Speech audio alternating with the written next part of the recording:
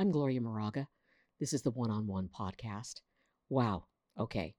I've been gone, but we are going to discuss that in another podcast at another time. Welcome to season 4 of One on One. I began writing this podcast on Monday, June 20th. Today, it is June 22nd, Wednesday. So, just some background. Yep, March 29th, 2019 was my first podcast, my first one-on-one podcast. So 2019 was season 1, 2020 season 2, 2021 season 3. It's now 2022, and this is season 4.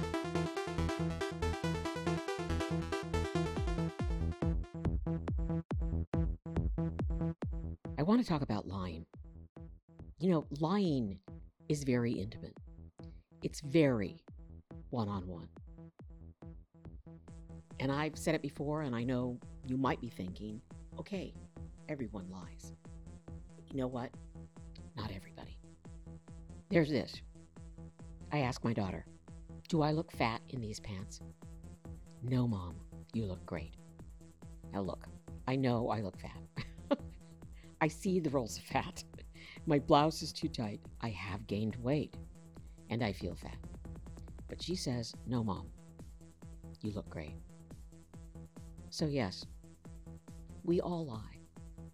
But a lie sometimes keeps someone from feeling bad about themselves. So that kind of lie is not horrible. But most are. My ex-husband was a liar and a cheater. And of course he lied about the cheating. Here's one conversation we had. Are you having an affair? No, I'm playing golf. It's summer vacation, and I want to spend some time doing what I want to do, what I love. Why are you playing golf at night? I asked. I'm practicing my swing and hitting balls at the range. In the dark? I asked. There are lights, Gloria. Now, I knew when my ex-husband used my name, not one of his pet names for me, he was losing patience with me and the conversation. Sounds stupid, right? Like, I'm the stupid one here. What woman believes her husband is hitting golf balls at night? Yeah, there is a light at one of the ranges. What woman believes her husband is hitting golf balls at night? Gloria Moraga. That's who. Frankly, I never believed that he would cheat on me.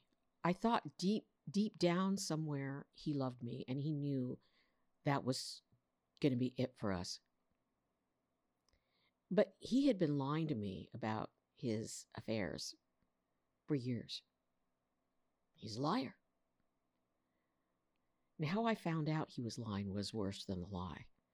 My teenage daughter listened to his phone calls and caught him in the act of lying.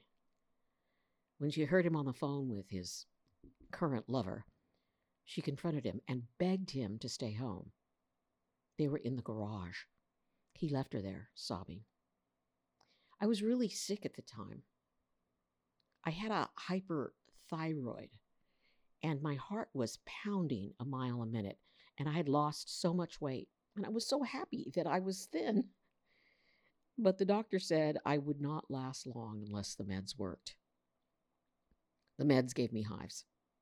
I was dealing with an erratic heartbeat and hives when my daughter burst into my bedroom, and sobbing, she told me her dad was having an affair, and he had ruined our family. He was a liar and a cheat. I divorced him after 32 years of trying to make it work, and you know what? I had been miserable, and it was the best thing, well, one of the best things I ever did. Now, what about lying at work? I lied at work. I didn't lie at work. And why did I lie at work? Because when I didn't lie, I got in trouble. Lying to the boss. Yes, I have lied to my boss. Not big lies. And I did that because when I told him the truth, I really did get in trouble. He didn't want the truth. Jack Nicholson yelled in the movie, A Few Good Men. You can't handle the truth. I want the truth, Tom Cruise said. I learned how to lie early in my management career. I was new to management. Our general manager, the head of the entire television station, said, I always want the truth. You can say anything to me in management meetings, personally. You can say anything in my office. So I'm in my first big manager meeting, and the boss asks, how's morale at the station? And nobody spoke. That should have been a clue. Nobody made eye contact. There was an uncomfortable silence. And he looked at me and he said, Gloria, you're new to these meetings. What do you have to say? I cleared my throat. My boss, the news director, was staring at me from across the room, and I could see panic in his eyes. I ignored it. I said, staff's worried about layoffs. They're upset because we're cutting down on overtime, and they're really unhappy that we're doing that at a time when we're close to beating Channel 3 in the ratings. Silence. Then the big boss blew up. Why are they worried about layoffs? Who told them? And he looked at everybody in the room. It was my fault. How did this get out? He was furious. Stupidly, I did not know layoffs were coming, but apparently managers knew, other managers and staff knew. And I had just been repeating what I'd heard, but I didn't know it was true. He ranted and he raved. He was so angry. When the meeting was over, my boss, the news director, said, come into my office. And when the door was closed, he looked at me and he said, what the hell do you think you're doing?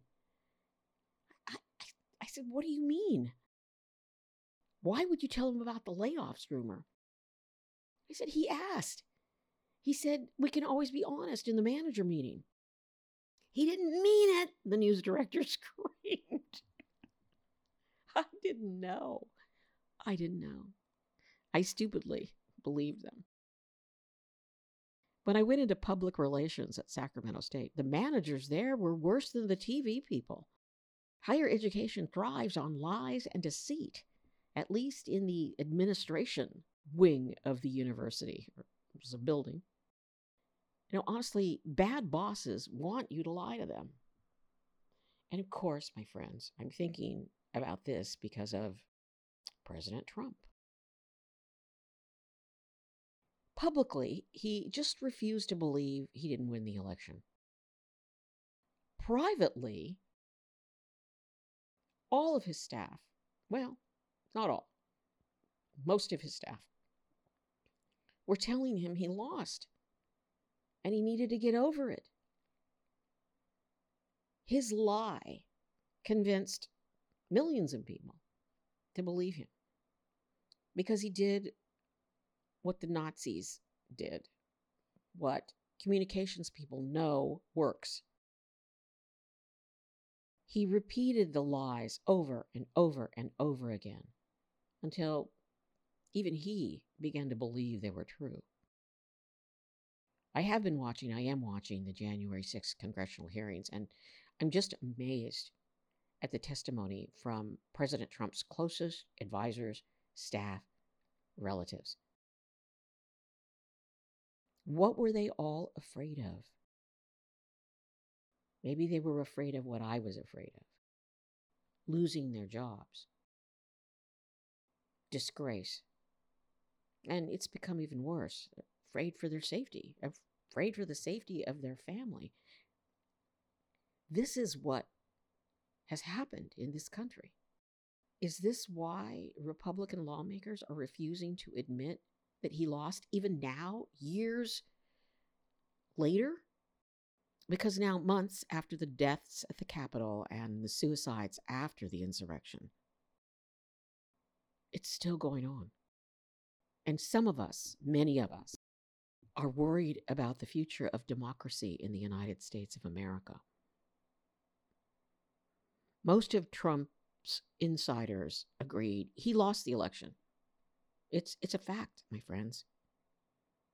He tried to fight the election results in court, filed lawsuit after lawsuit because he lost the election. And you know what? Bottom line, there was no fraud.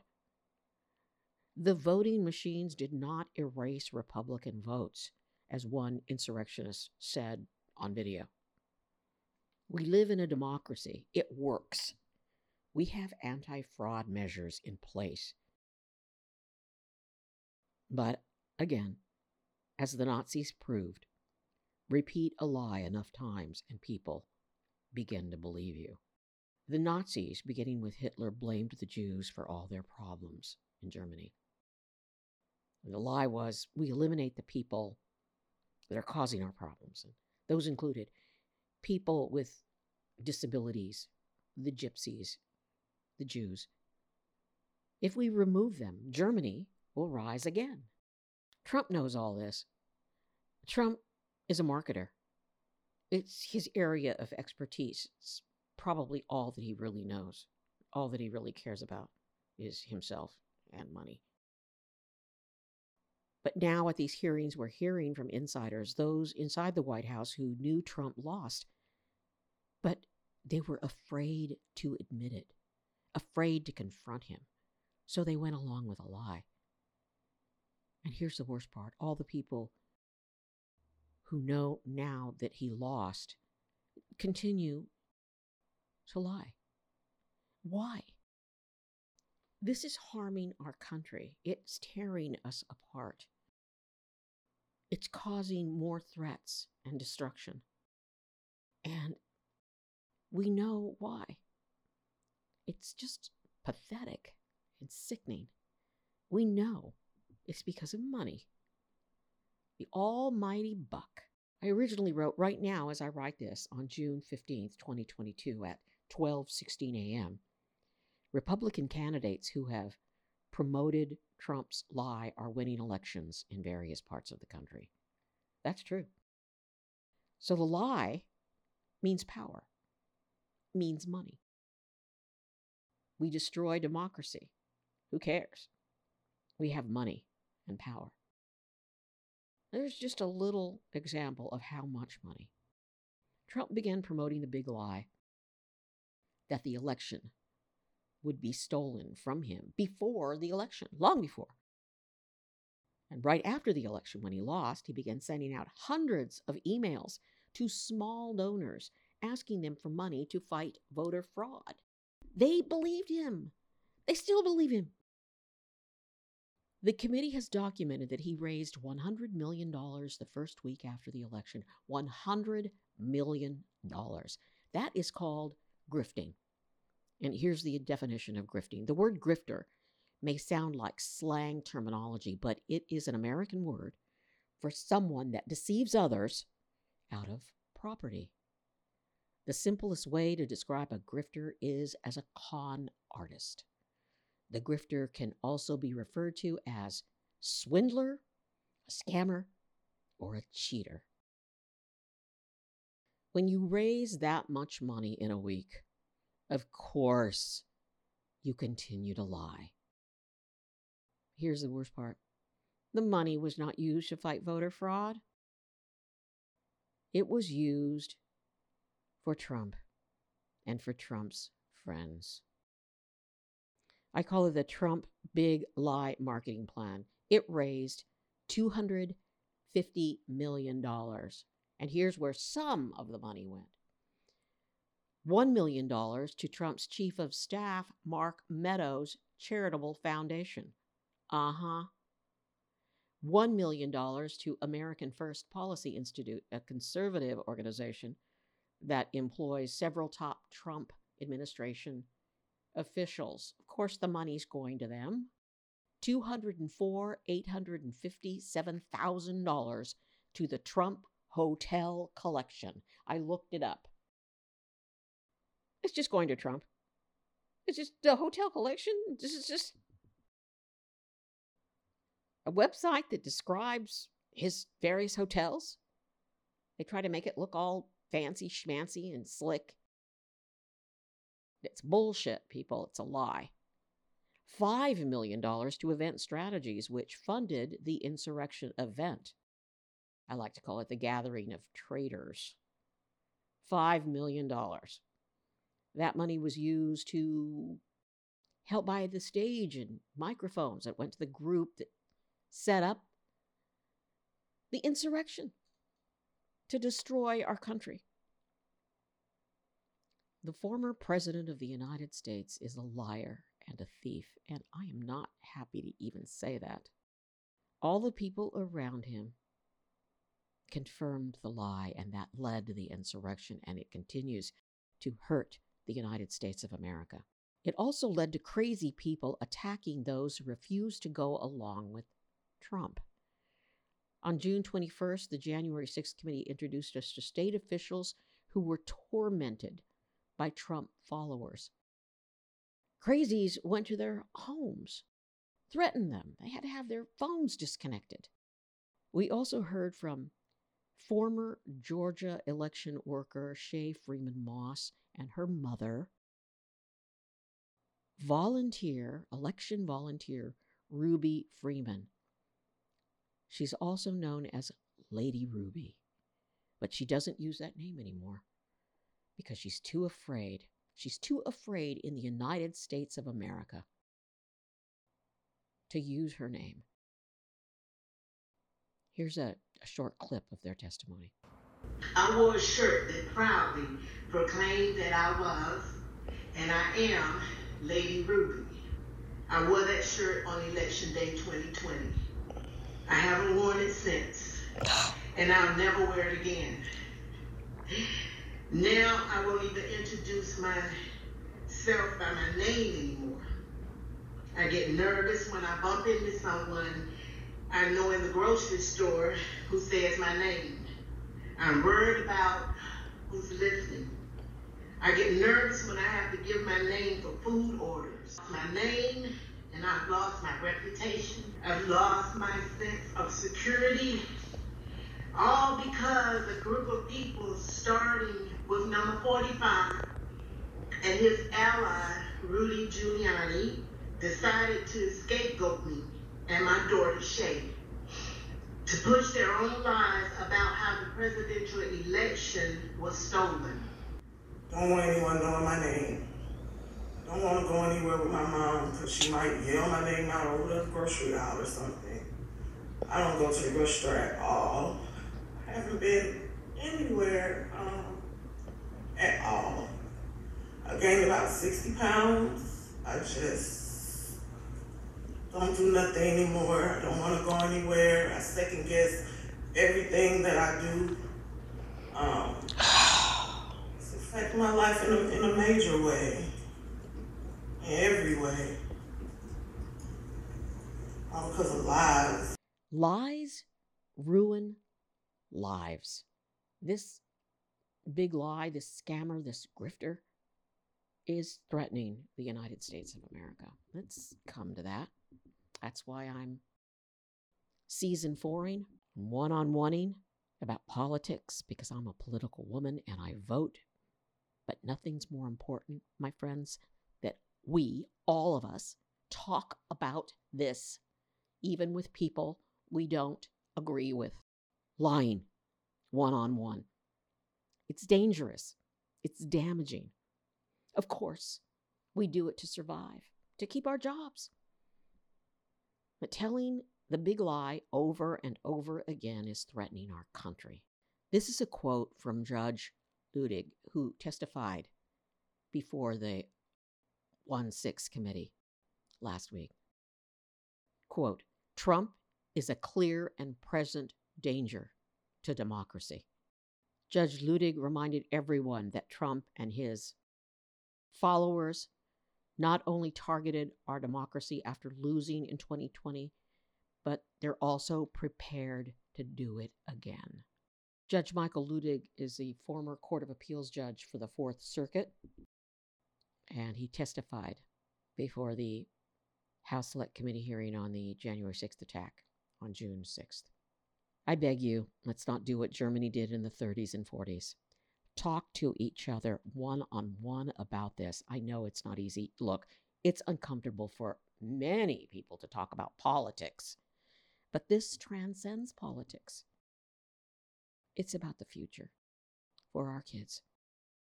For our kids. In the next one-on-one, I'm going to go into what is in the most recent gun bill. I'm going to call this always gun safety legislation. This is not about guns. It's not about taking away guns or doing anything to the Second Amendment. This is about safety, like car safety. We pass laws so that we're safer in our cars, seatbelt laws. It's common sense. It's common sense. And, these numbskulls at the Capitol, United States Capitol, these numbskull lawmakers. Oh, we're passing legislation, gun control legislation right now.